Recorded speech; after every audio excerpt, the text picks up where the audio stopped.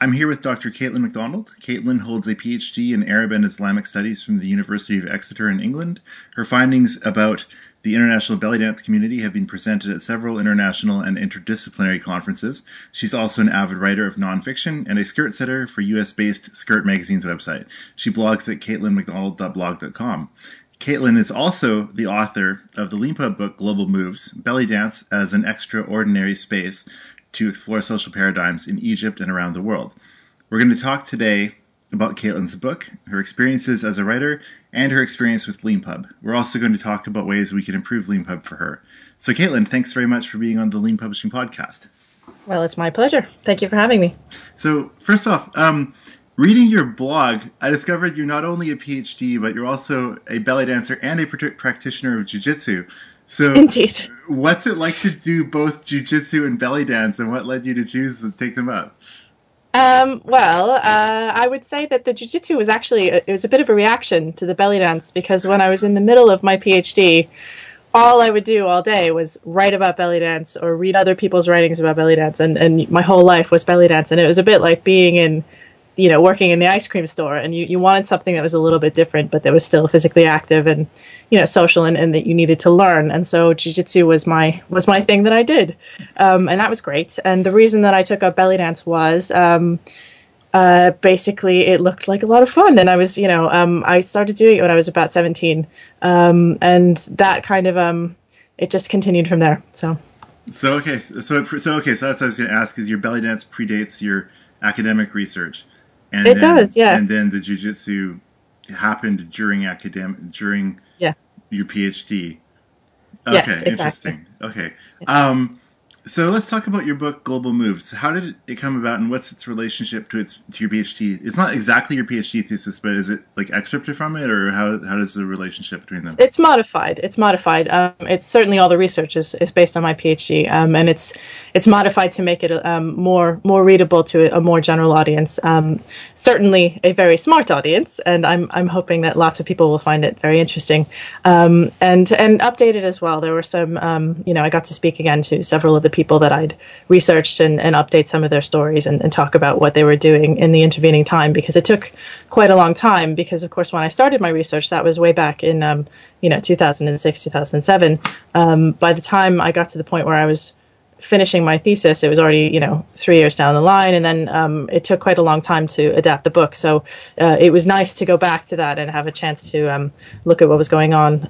And of course, around the time that I was adapting the book, the Arab Spring was just starting, so there are some very small references to that, but it's something that I think would be, a great point to continue research to see where things are going in Egypt politically now and in the future.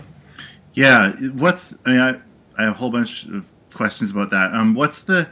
Do you think that what do you think your take on how the Arab Spring will impact belly dances? Like, is it seen as something that's traditional and should be like reaction? Like, is it considered like a positive cultural thing for like Egypt, or is it considered something to be reacted against? It's a really complicated cultural issue, because dances and music, they are a very, very big part of Egyptian life in a way that dance and music are not really parts of. Dance and music are big parts of lots of people's lives, but it's not quite the same. There isn't that kind of passion. There's an embarrassment, I would say, about dance in Western culture that is not there in Arab culture, as long as it's being done appropriately. And this is where the controversy comes in, because if you are dancing as a woman, if you're dancing at home in your house, in an appropriate space away from men in a traditional setting, that's absolutely fine, as long as you're not out in public doing it for money in front of people. And of course, that is, a lot of professional belly dancers do this, and so that's perceived as negative and not something that should be culturally appropriate. However, belly dance shows are extremely popular, even among people who are traditional. And dance is a very big part of ceremonial life as well. During a wedding, dance is a big part of what's going on as a celebration of joy, but also as an expression of fertility. And there are lots of cultural connotations for dance in Egypt and throughout the Arab world. And it's interestingly, because it is so contested, because there is a sense that dance is both this wonderful positive thing, but also this slightly dangerous thing, it can also be used as a site of resistance to cultural norms. Certainly, in a place like Iran, where dancing is recently, they've kind of overturned this, but for a long time it was considered to be illegal to dance publicly in Iran. And as a result of that, you can then use dance as a site of resistance, because the second that you do dance, then you are resisting the culture, the political situation. And so you've by making it illegal, it then becomes a ground to become a political statement. And returning to Egypt, certainly music and the songs that were such a big part of the protesting, and then as the announcement of the elections were announced yesterday, dancing in the streets was literally happening. There was dancing in the streets as people were celebrating the election of Morsi, the new Islamic president, the Muslim Brotherhood president there.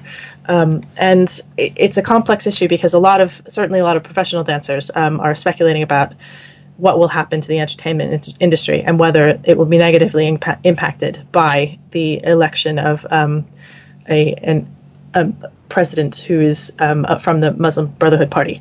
But there's equally speculation that the tourism industry is so dependent on people. A lot of people do go to Egypt specifically with the purpose of watching dance. And so it would be it wouldn't be a very wise move. And the other thing is that throughout history, there have been several times where dance was banned or partially banned, or there have been these attempts to restrict dance in a professional setting, going all the way back to, I believe it's 1854 was the first known ban, where all the dancers were sent out of Cairo and away up the river because they were these creatures of, iniquity and sin and just causing all kinds of problems. But a few years later, they relented and the ban was taken away, partly because I think it's such a culturally important part of people's lives, and also because economically it's not very wise to ban something that generates a lot of tax revenue and generates a lot of revenue generally. So I think that it's a fine line to walk, and it'll be interesting to see what happens, whether dance becomes kind of part of the national dialogue, and what that, in this new Egypt that's being built, whether dance becomes a big symbol or not. It'll be very interesting to see what happens in the next few years. Right. That's like when you were discussing about how your friend, when you did the research, your friend had been working she was from Scotland, was it? And she was a foreign dancer. Yes. And then there was a brief time where foreign dancers were banned, and then they removed the ban. Sort of similar type of idea. Yes, similar. I don't believe that dancers... what had happened was that there were restrictions put in place on what foreign workers were allowed to do. And there was a brief period where foreign dancers were no longer allowed to, this is another example of that kind of restriction, where foreigners were not allowed to partake in certain professions, and one of these was dancing. But there were several ways around this. One was that you could rejig your act to become more of what's called a folkloric act. So instead of doing specifically what's known as belly dancing, or in Egypt it's called raqs sharqi, which means Eastern dance. And instead of doing that, you could do something that was more of a folksy kind of folk dance. But equally, there was a lot of pressure, both from foreign dancers and from Egyptian dancers, to remove this ban, partly because, frankly, a lot of the dancers working in the tourist trade in Egypt now are not local dancers, because as Egypt has grown more conservative, it's become such a negatively perceived profession that a lot of young Muslim women don't want to go into that profession. They may enjoy dance, they may enjoy watching dance, it might be part of their private lives, but a lot of them don't want to become dancers. And so to kind of fill this gap economically, foreign workers are used in the same way that foreign workers are used in many professions around the world. So they weren't able to keep the ban going for very long. It was only a couple of years, and then it was overturned very quickly. But restrictions are still in place. There's restricted movement because you have to give your passport in to the people that are managing you, and things of that nature. So there's still quite a lot of restrictions on foreign dancers compared to local dancers. So are most of the foreign dancers like Western, or like Egypt, or like Lebanon, Turkey, Greece, or like all over? Or? There are a variety. I would say people from Lebanon, Turkey, and Greece probably wouldn't.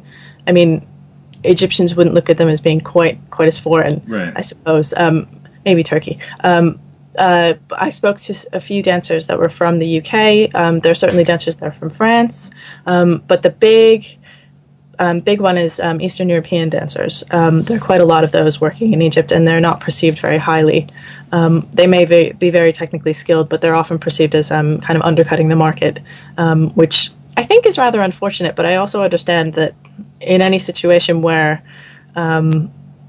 there's a lot of pressure and there's a very, in a market where everyone wants to be successful, it's very easy to try to differentiate yourself in a way that, to need a scapegoat, to blame, the negativity of the profession and the negative connotations of the profession on someone else. And in this case, that's become the dancers from Eastern Europe.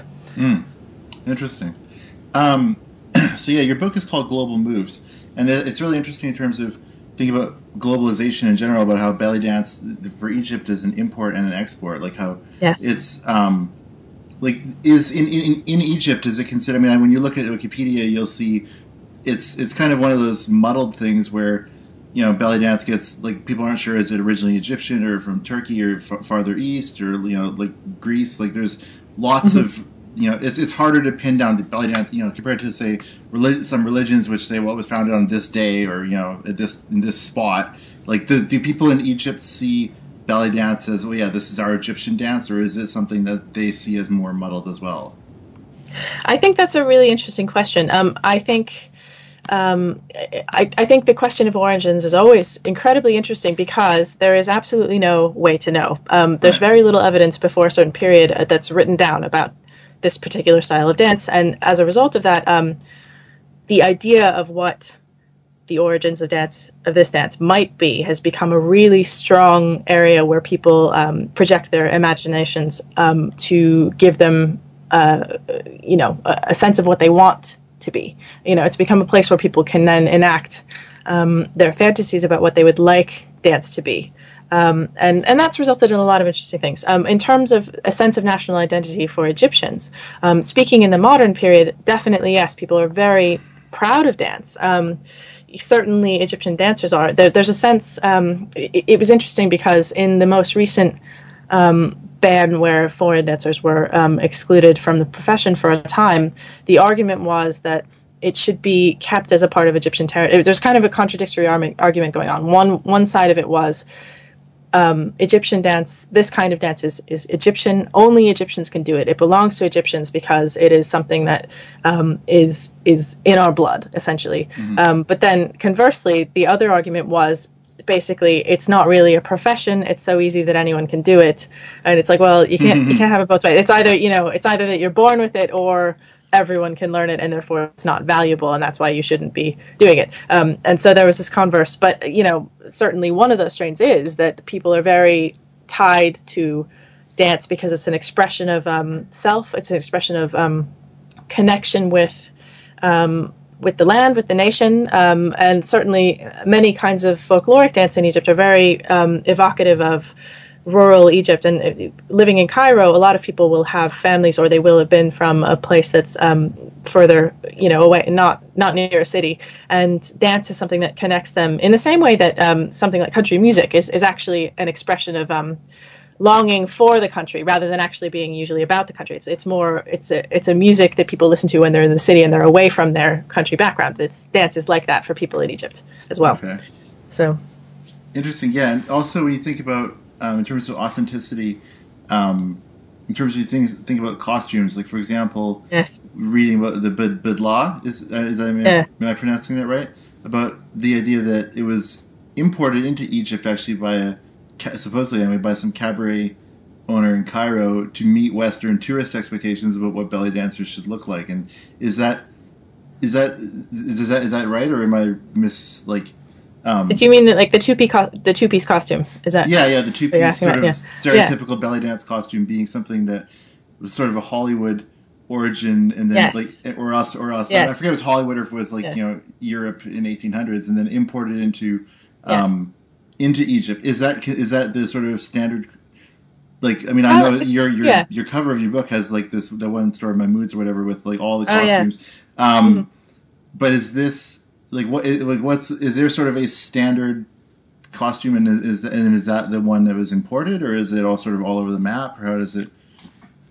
Well, it's again, it's an interesting one because origins are something. I mean, when you look at any performative thing that's done for the outside world, any kind of performance that's done where suddenly there's another culture involved. Suddenly, you're no longer doing it just because that's what you would do if you were there with your friends by yourself. It suddenly becomes something that's looked upon, and as a result, it changes. And you, especially when there's economic inequality involved, if people come along, you can go back as far as the writer Flaubert, who was there in the 1850s, looking for these belly dancers, looking all over, up and down Egypt for these belly dancers. And when you consider, and he was only one of many that went to Egypt on these like pilgrimages to find these dancers, to these journeys of the self, to look for these dancers and find something, and hear all these dancers saying, well, if everybody's coming this way, even people who may not have been dancers coming along and saying, okay, well, here are all these people coming and they want to see the dancer, so let's show them what the dancers are like, so from their perspective, anything that they could do that would give the experience of, the expected experience of this exotic, dancing, to see that they all wanted to see, as far as they were concerned, it just gives them an economic way ahead because they've,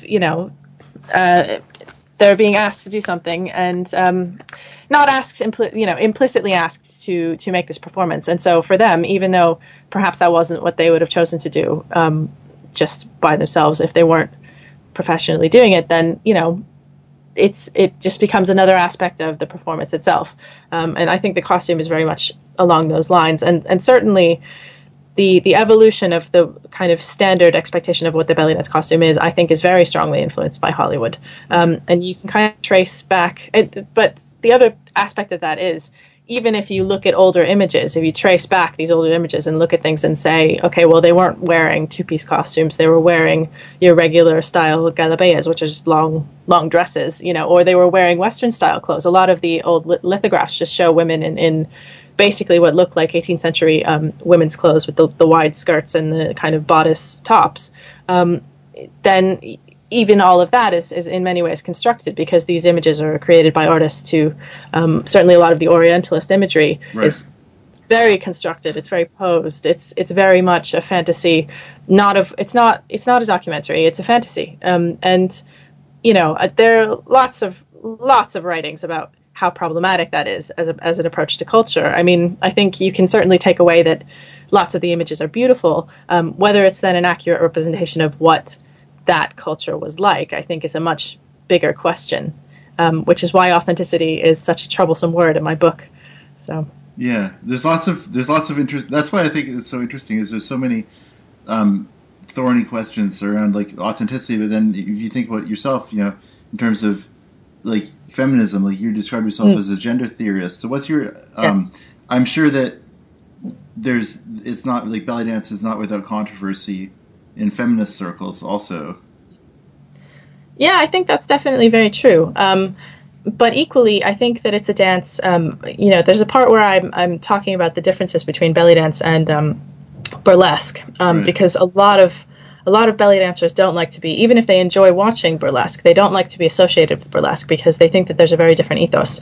And a lot of people will ask when you talk about belly dance, they'll feel that it's a very one-sided transaction, that for them, if they're not familiar with, the variety of belly dance that I've come into contact with, they might assume that belly dance is only ever a female dancer in front of a male audience, a primarily male audience. And my experience has been the complete reverse of that, which is that, I mean, often it is a female performer, but usually it's in a context of other women. Men tend to get very uncomfortable at belly dance shows because belly dance shows, the kind that I go to, are not for men. They are for women. They are something that women do to socialize with one another. And I think that it can be a very empowering experience to have a kind of feminine sensuality that is not restricted or not being held down, or equally that's not being there's no expectations. I suppose, is one way of looking at it. I mean, certainly there's always expectations with gender. That's one of the points that I raise, is that gender is always something that you do for someone else. It's rarely something that you do just for yourself. But equally, there's a very different level of expectation when you're in a situation that's outside of your ordinary life. And for a lot of women, this kind of dance was a femininity that they could engage with that was perhaps more exaggerated than they would normally have in their regular lives, but equally not exaggerated in a way that meant that they felt that they had to have sexual expectations put upon them, I guess is the best way of describing it. And I wouldn't say, I mean, I think that there are a lot of kind of modernist, feminist interpretations of burlesque as well, but that dance does come from a very different background, and that dance is primarily about, the female display for a male audience. It's not as, belly dance has a history and roots in homes, in mothers and daughters, in aunts and nieces, in female societies. And when you take the dance out of that context, when you take it outside the Arab world, and then you're in classrooms and you're at festivals, and it's no longer a family activity in the truest sense, in the sense of family members doing it together. I think that for a lot of people, the appeal was that here was something that you could do that was sensual, but equally was still something that you could bring your family to and not feel uncomfortable about this. Something that you could go, certainly I've seen plenty of mother-daughter teams going to belly dance classes together and finding this, a really relaxing experience to have a time that they could spend together exploring femininity. I think that that's something that does carry over. So I think that that's, it certainly there are valid feminist critiques that you could bring to bear, but equally I think that on a scale of things, it's also a feminist activity as well. Right. Yeah, and my assumption would be that, do you think that the critiques are something that is probably more old school, and that the sort of reaction that would be more focused on like empowerment, or in terms of like, something that women do, like, for each other is a more modern way of thinking about it compared to like less sort of cardboard cutout caricature? Well, interestingly enough, I think that in fact a lot of the much of the popularity of belly dance, certainly in the States, came about with New Age feminism, with New Wave feminism in the 70s, as people were starting to explore and become more comfortable with their bodies, as women specifically were starting to explore and become more comfortable with their bodies. This was perceived as a way that people could, that women could engage with themselves physically, to break out of this mold where they were only ever being enacted upon in a sexual way, and that they could kind of explore things without having to feel like they were transgressing their usual gender boundaries. Because here you're in this whole different world, you're in this whole different space, you're dressed up in a completely different way, you're doing things that you would never do, and so therefore you're allowed to break the boundaries a little bit. And as a result of that, I think for a lot of feminists, it was very appealing. And that's where some of this kind of new agey goddess imagery has come out of. And I think now, in fact, some of the feminist critiques would be not so much about the male gaze issue as it would be about feminism as a the globalness of feminism, I suppose, because there have been a lot of critiques recently about whether feminism actually has the same aims in all countries and in all nations and in all walks of life, and whether feminism that speaks to people in the United States and the needs of feminism there are the same as the needs of feminism in Egypt, or the same as the needs of feminism in Hong Kong, or sub-Saharan Africa, or all around the world, and whether women really have the same needs, and whether those needs can be addressed using the same tools.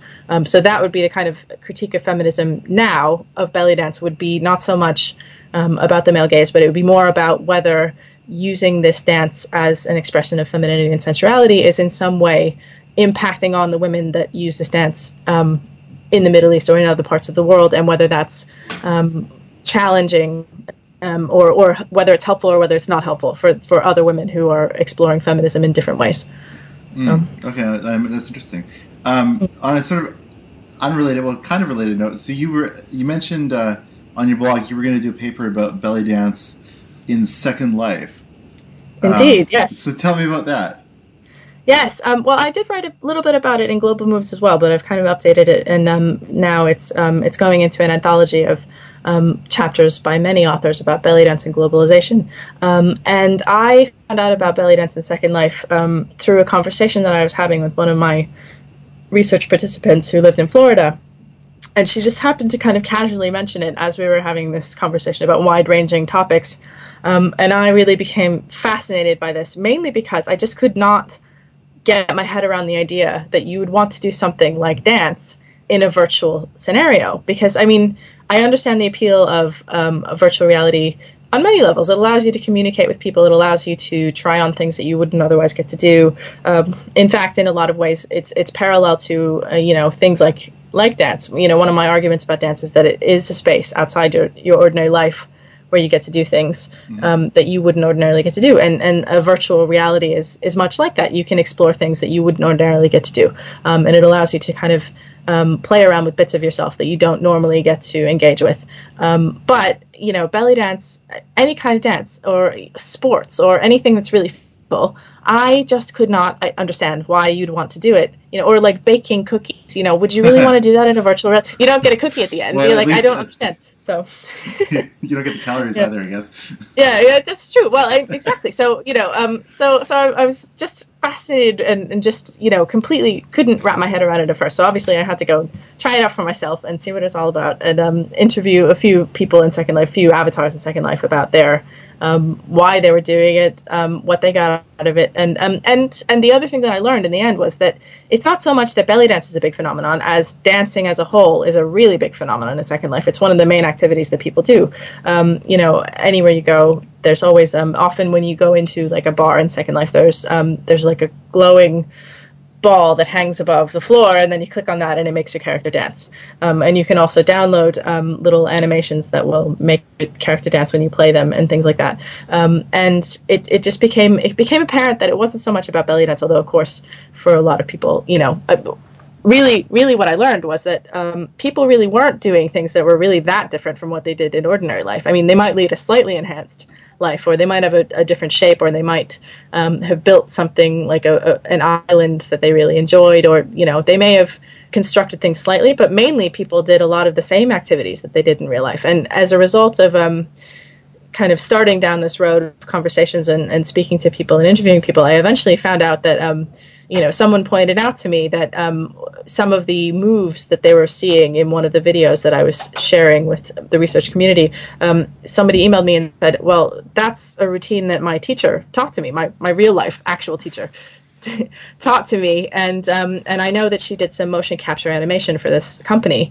and so then I interviewed the company and I interviewed the dancer, and I talked to them about what they thought about dance in a virtual world and things like that. And in the end, the conclusion that I had was that people like to do things that are a little bit different for themselves, but they don't want to, most people, certainly there are people who really push to the extreme, but a lot of people, people would ask me, is everyone that belly dances, or is it like an old, 40-year-old man who's sitting in his basement and lives at home with his mom, and now he's having this fantasy of being this amazing belly dancer? And the answer is no. A lot of times it was people who really were belly dancers in real life, and who either had stopped taking classes for a while for whatever reason, or realized that it was much cheaper to buy a costume online than it is in real life, or there are a number of reasons, but they weren't at all what I was expecting, and so that was really interesting. To find that it was really not so different from real life. I thought that was fascinating. Huh. Interesting. Okay, so moving on from Global Moves, you're planning another book on Leanpub. It looks like you've started another book on Leanpub. Is that something that you're going to publish in progress, or are you going to wait until it's finished as well? Are you going to talk about that book, or? So this book is called "We Dance Around in a Ring and Suppose: Travel Memoirs of a Belly Dance PhD," and it is what it says. It's all the kind of stuff that I couldn't really put in the research book, because even though they were really fun and lovely, exciting stories that happened to me while I was doing the research, they weren't really about belly dance. They were about things that were going on in Egypt while I was there, and I just think that I really enjoyed my time in Egypt. It was really intense time, but I had so many stories at the end of that time that I really wanted to share with people, and I would like to publish this one in a different way. The reason that the first book was published in the way that it was is that I'd not actually planned to go down the Lean Pub route at all. It was something that was suggested to me much later after the PhD was done. So all that book was already completed anyway. Whereas with this one, I have a bit of more of a chance to play around with things and let it develop a little more organically. A lot of the material I have already because I was keeping a blog at the time that I was in Egypt. And so there's some organization to be done. But certainly with this book, I could take a much different route and kind of explore the way that I want it to be structured and release things slowly and do all the things that LeanPub is known for. How did you discover LeanPub? I discovered it through a software developer that I know who suggested LeanPub as a publication option when I was looking around. Because initially, the first book I'd wanted to publish as an academic book with an academic publishing house and have a hardback copies and all that. And I'd had some interest from publishers, and then because I was no longer in the world of academia, I knew that I wouldn't have the time to do the revisions that they wanted, and I wanted to get it out quickly because in academia and certainly in publishing, everything moves very slowly. Like even if I'd done all the revisions in the way that they wanted it to be packaged, it would still be another year. And I could see that things in Egypt were moving so rapidly that I really wanted the research to be available quickly. So I found out about the site, and I decided that it would be a really good way of doing it because it just looked very straightforward and not as, and I looked at some other self-publishing options as well. And this one, I think for me, the big thing was it would allow me to have a lot more control over the material than any of the other options that I'd explored. So even though I wasn't doing the slow release of material, it was still something that would allow me to do things in the way that I really wanted them to be done. Just that with things like release it at a price that I was comfortable with, and things like that, which you wouldn't really get in a lot of other places. Right. Excellent. So let's see. So do you think that in terms of books that originate as, I think you are our first book that originated as a PhD thesis, your Global Moves. Do you think it's something that other people who've done a PhD thesis and are looking to, because I don't know how the copyright works. Like, I mean, I assume the university owns the copyright for the thesis itself, but that the work is something that obviously is yours and you can adapt. Do you think this is like something that other people doing PhDs should look at if they want to make their work more available to a global, more broad audience, or is there anything we should try to do to improve to make that easier to get started? Sure. Well, to start with the copyright issue, I'm not sure how it works in the States. It depends in part on what kind of research you're doing and things of that nature. I would need to look again at the copyright page, but I believe that I still own the copyright for my thesis. The issue wasn't so much that the copyright would belong to the university as it was that the university also publishes a copy. So it's also available on their website. But if someone else wanted to publish it, it would be available. It's just that there would already be a competing copy out there. And with LeanPub, that wasn't an issue. Whereas with a lot of traditional publishers and even self-publishers, they're going to say, well, why should I put this content out there? Even revised content, why should I put this out there when there already is an existing, the research can be accessed somewhere else. And so this was one of the appealing things for me was that, there wouldn't be that issue. I could still do it, and I think it is actually a really appealing model for young researchers to go this route. The risk that they would take at the moment is that if you are still working in academia, then it's not as prestigious because you won't have the pedigree of an academic publisher. However, lots of people graduate with PhDs, and there are only a limited number of academic positions in the world. So plenty of people move on from academia and they go on and do other things. And then their research, there might be one copy languishing in a library somewhere, or it might be online. Lots of universities have moved to that model where they make the thesis available, usually as a PDF, which can often be hard to work with. And I just think that it's underused. I mean, the technology at the disposal of universities to disseminate research is really underused. And, something like this, it allows people to download in many formats. It allows you to market things in a much more interesting way. I think it could be much easier to find as well, because if it's just on the university website, then you'd have to know who the researcher was. You'd have to know which university they went to. It can be very difficult to find things when they're only limited to that arena, and with this you have a little more flexibility.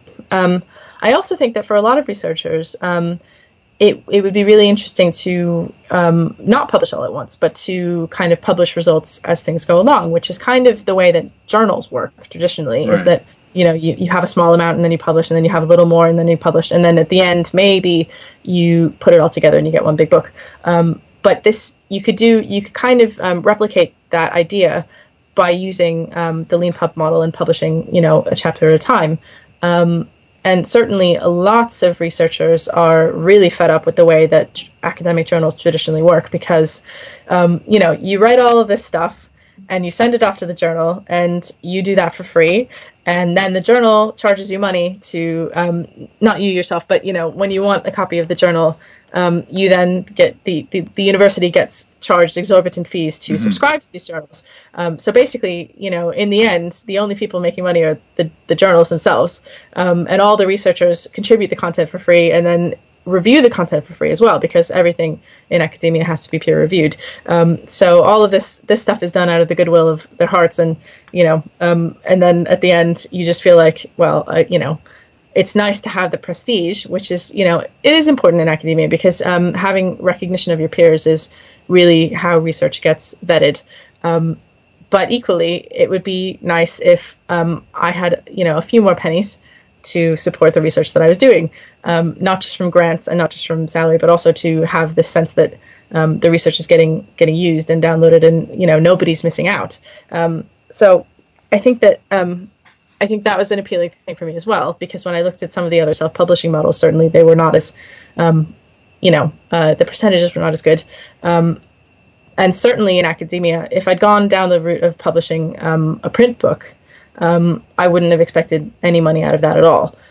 So I've been pleasantly surprised at my royalties so far. And even though that wasn't the reason to do it, I was pleasantly surprised by that. So. Excellent. Well, I really like that how you reached out to people in the Google group about, it says, hey, like what was that one email? It's like, hey, software developers, it's like, not. It was really cute. That was awesome. It was a really good email. I like that. Thanks. Let's see. Okay. Is there anything that you'd want us to do to like we talk about journals? Or in general, is there anything that you wish we improve or make easier? And then specifically around the idea of when you talk about journals and people coming from academia where there's this notion of peer review, etc. Is there anything like that you wish LeanPub made more like enabled? Yeah. Okay, I think there's two things that I think would be really helpful. One is that when I tried to convert my thesis from Word into the LeanPub format, it was a bit of a shambles. It did work in the end, and you guys were really helpful and really responsive. I appreciated that a lot. But the only thing that worked was kind of saving it as a web page and then redoing it. And I think that a lot of that has to do with the way that when you're managing a long document like a thesis in Word, and it just happens to be that mine was already in Word. If somebody were coming into their thesis, if somebody were entering their PhD for the first time and saying, well, okay, I'm not going to write it in Word, I'm going to do it in Markdown, then they wouldn't have had this problem. But I think it's going to be a while before that happens. And it would be nice if there were an easier way to manage long documents, conversion of long documents from Word. And I also had that one very strange issue where all of my offset quotes, which are a big thing when you're quoting long quotes, they because of the way that like code examples work in Markdown. Everything that I quoted from someone else was showing up in a really weird format, and it took me a while to work out why that was happening. And again, it was fine, but it would be nice if there was kind of the academic's guide to converting your thesis from Word into Markdown, because I think there's some specific issues about having a really long existing document that could be better addressed. But the one thing that wasn't an issue at all, which surprised me, was that I use kind of a program to keep track of all my references. It's just like a database program. And I expected that the tags that program uses were really going to screw up, and that it wasn't going to work and it was going to break everything. It didn't. It worked fine. So I was pleased by that, because that will make it easy for a lot of people who are using that same program to convert their theses into Markdown. That will make it a lot easier. In terms of other things that you could think about, I spoke about peer review.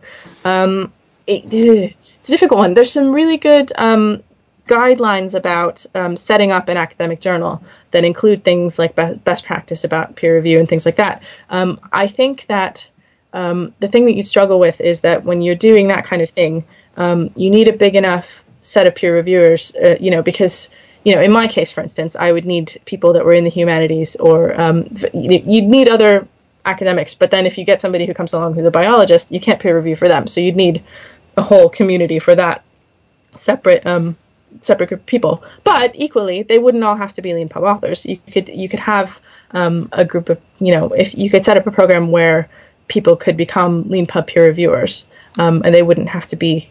You could have kind of a database of reviewers that people could use if, set up some kind of academic affiliate program.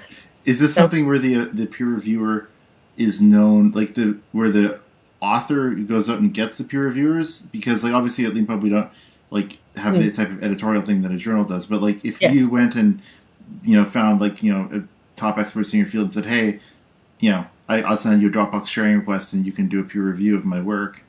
Is that? Yeah, well, the answer is, if you're working with a journal, then you send your article in, and they have a board of reviewers that they already have set up, and it's normally done blind.